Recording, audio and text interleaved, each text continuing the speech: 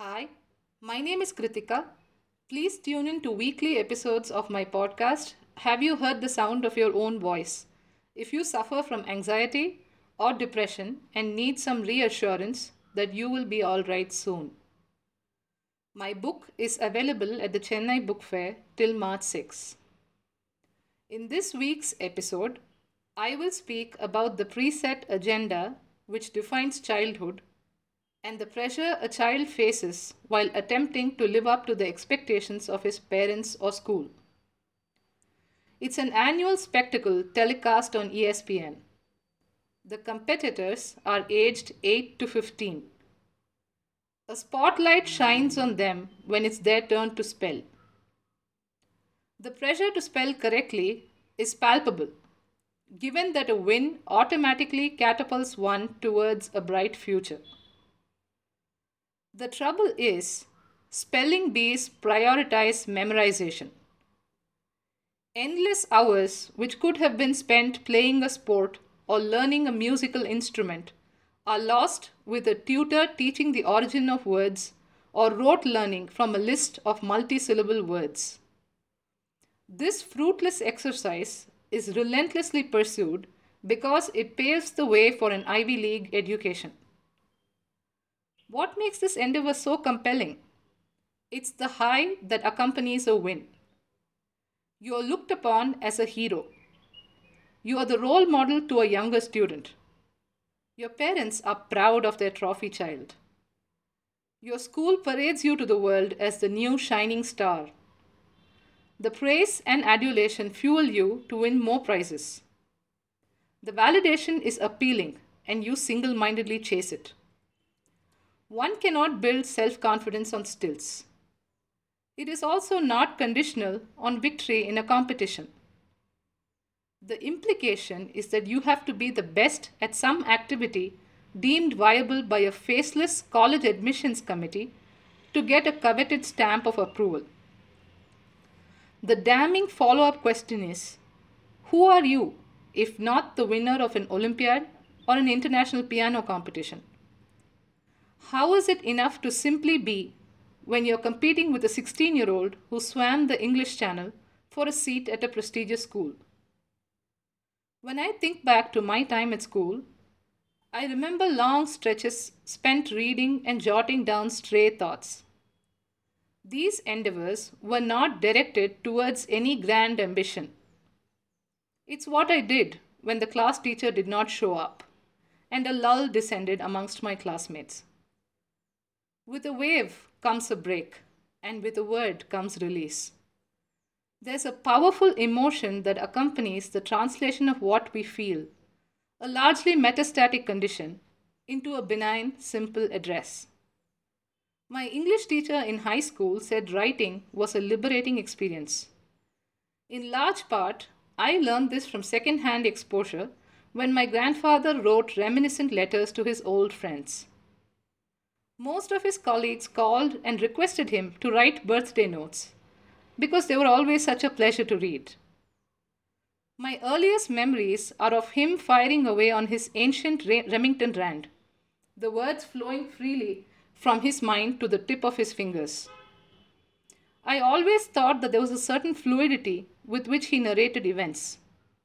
Transient, ephemeral memories metamorphosed beautifully into a tangible creation, and within a short span, he had molded words to resemble a literary masterpiece. How often do you clean out your workspace? Is it a meditative experience to sort through old files? Do you avoid it for as long as you can? While taking a break, do you sometimes go through the content to reminisce? Maybe I was trying to put off whatever serious business I was supposed to do. Maybe I realized that I would need to work in a chaos free space to organize my thought process and declutter my mind.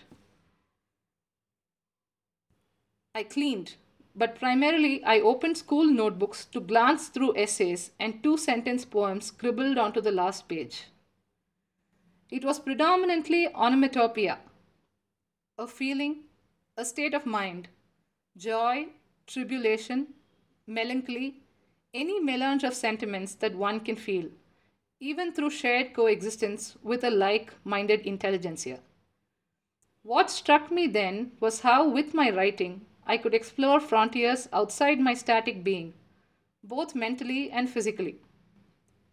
It was freeing to transport myself to another world with my writing, even if the sojourn was temporary, and the lunch bell brought me out of my reverie into the confines of our old colonial style classrooms. Of particular solace then were the library and sports hours, times when I could read to my heart's content, make notes, and also find inspiration to write.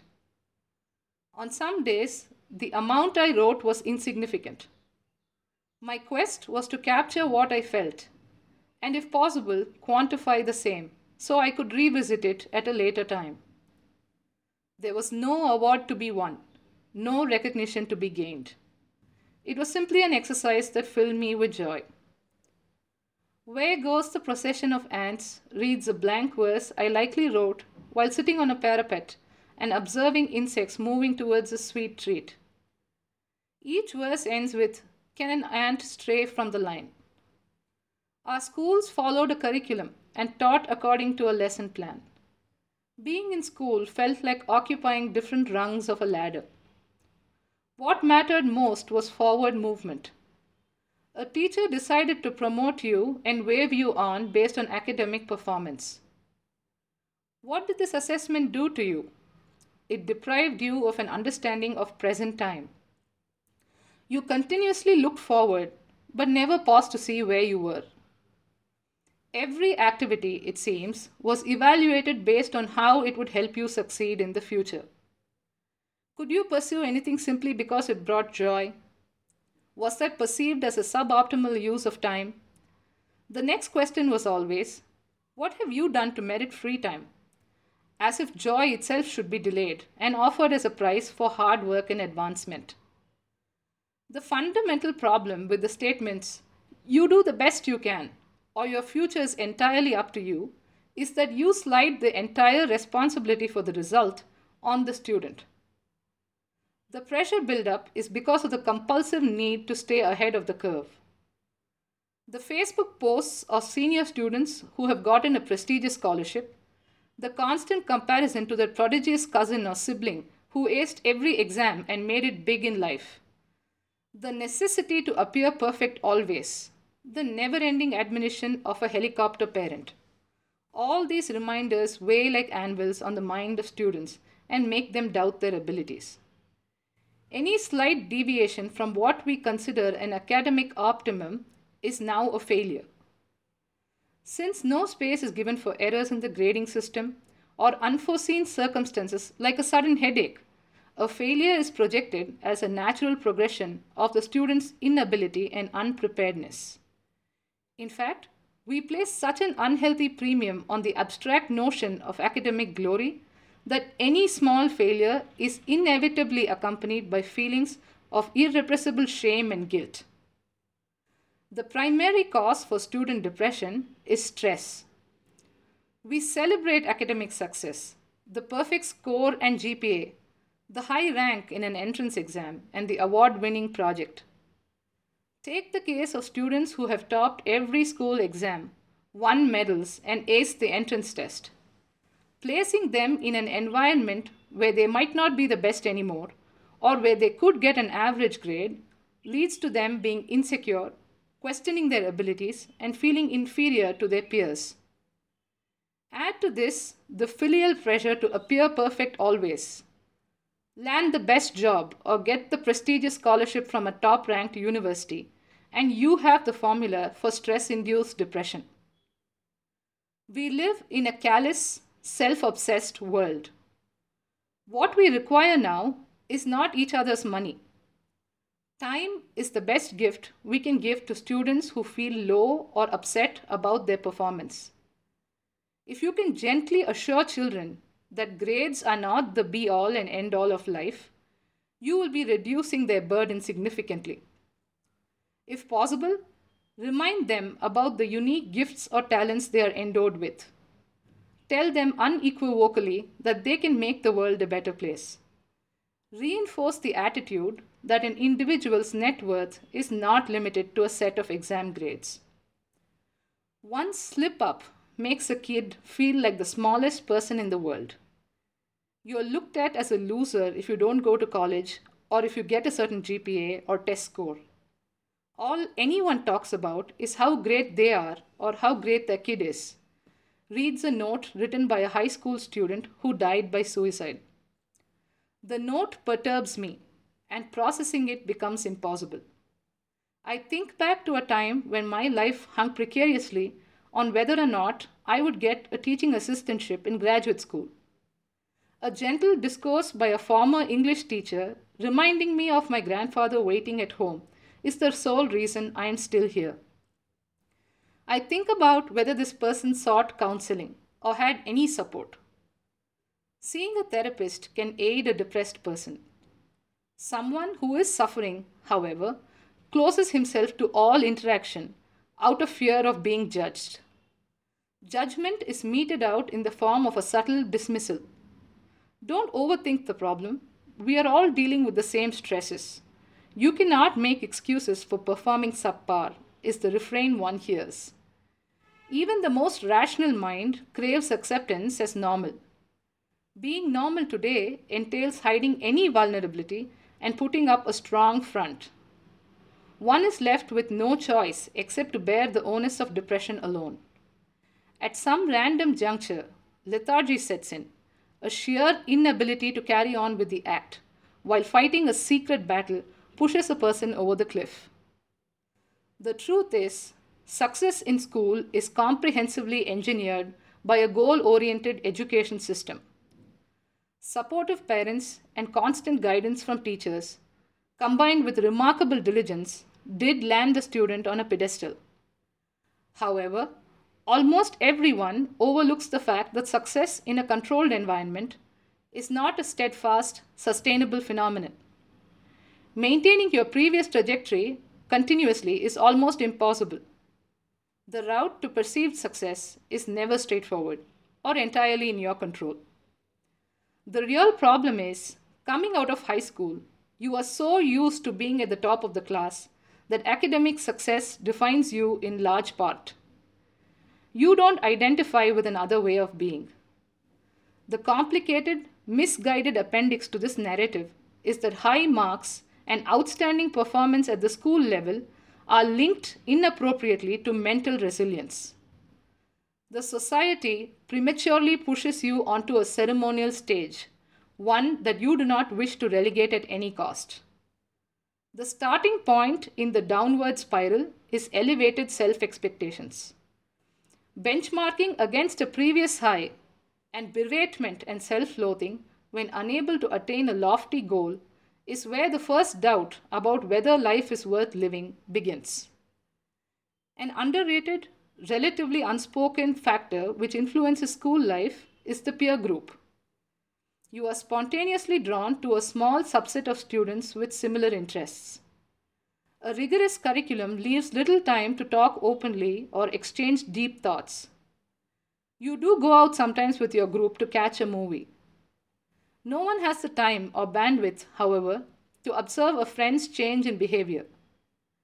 Even a tentative plea for an empathetic ear may be met with lip service. We give up on each other too quickly. We discount another person's troubles.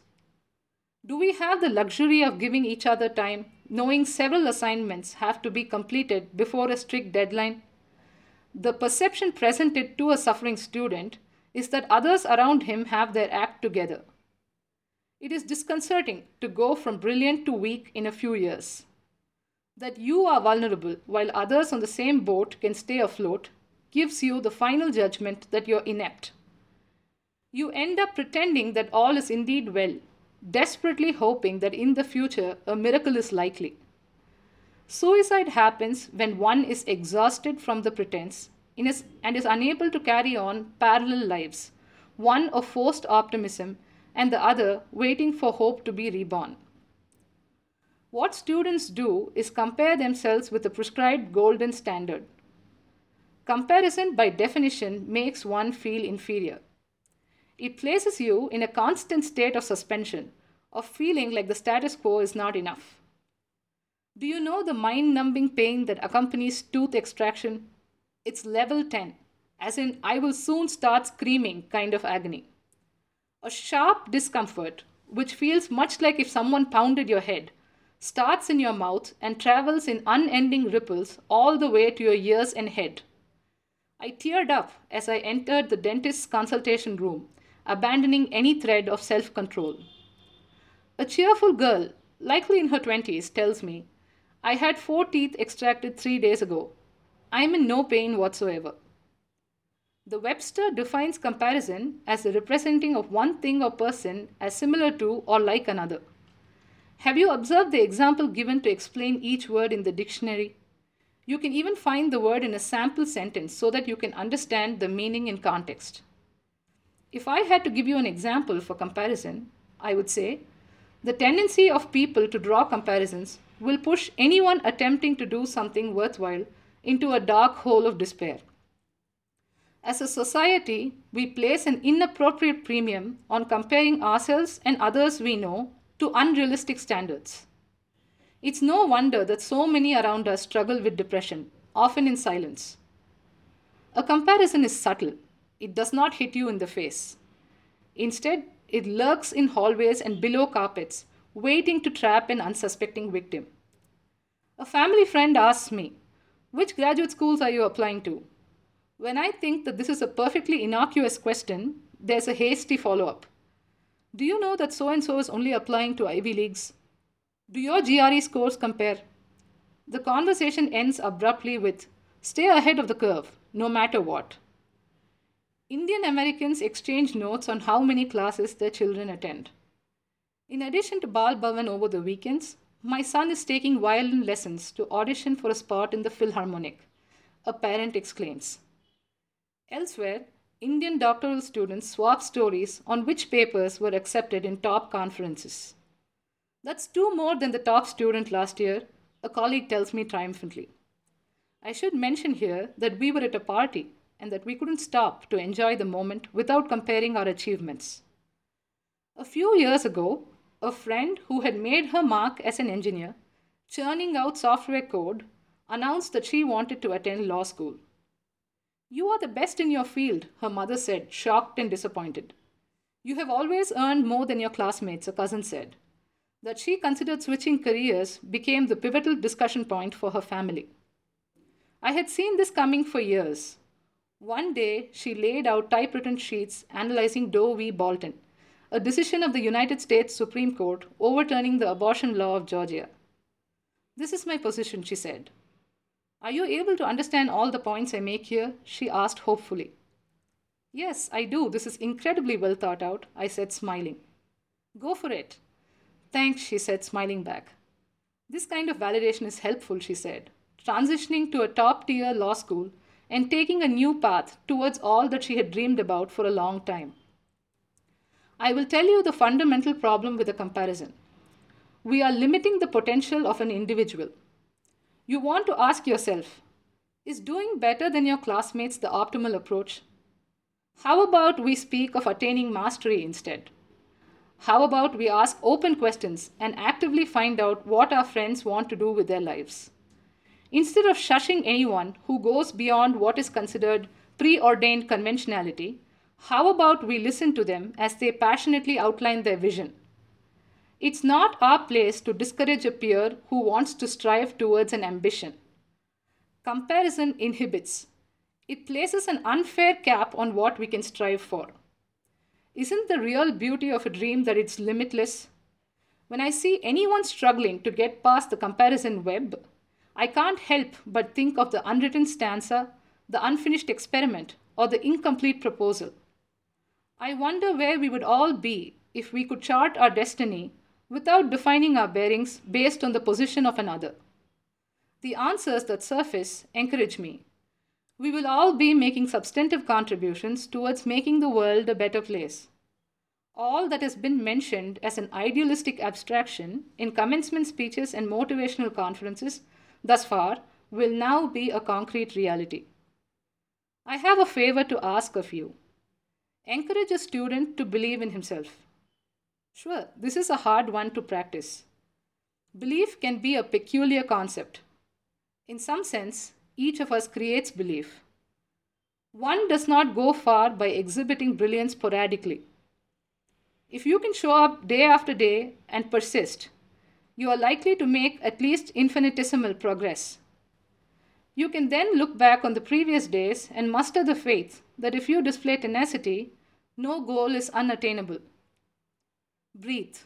If possible, smile. You're going to be more than just okay. You will do fine. If you have trouble believing it, say it out loud. Write it down a few times. Putting it on paper or speaking it adds a sense of finality. Soon enough, the fact that you will tide through becomes a self fulfilling prophecy. If you have woken up today with the intention of going to school to learn something new or being kind to a classmate, you are not just enough, you are magnificent.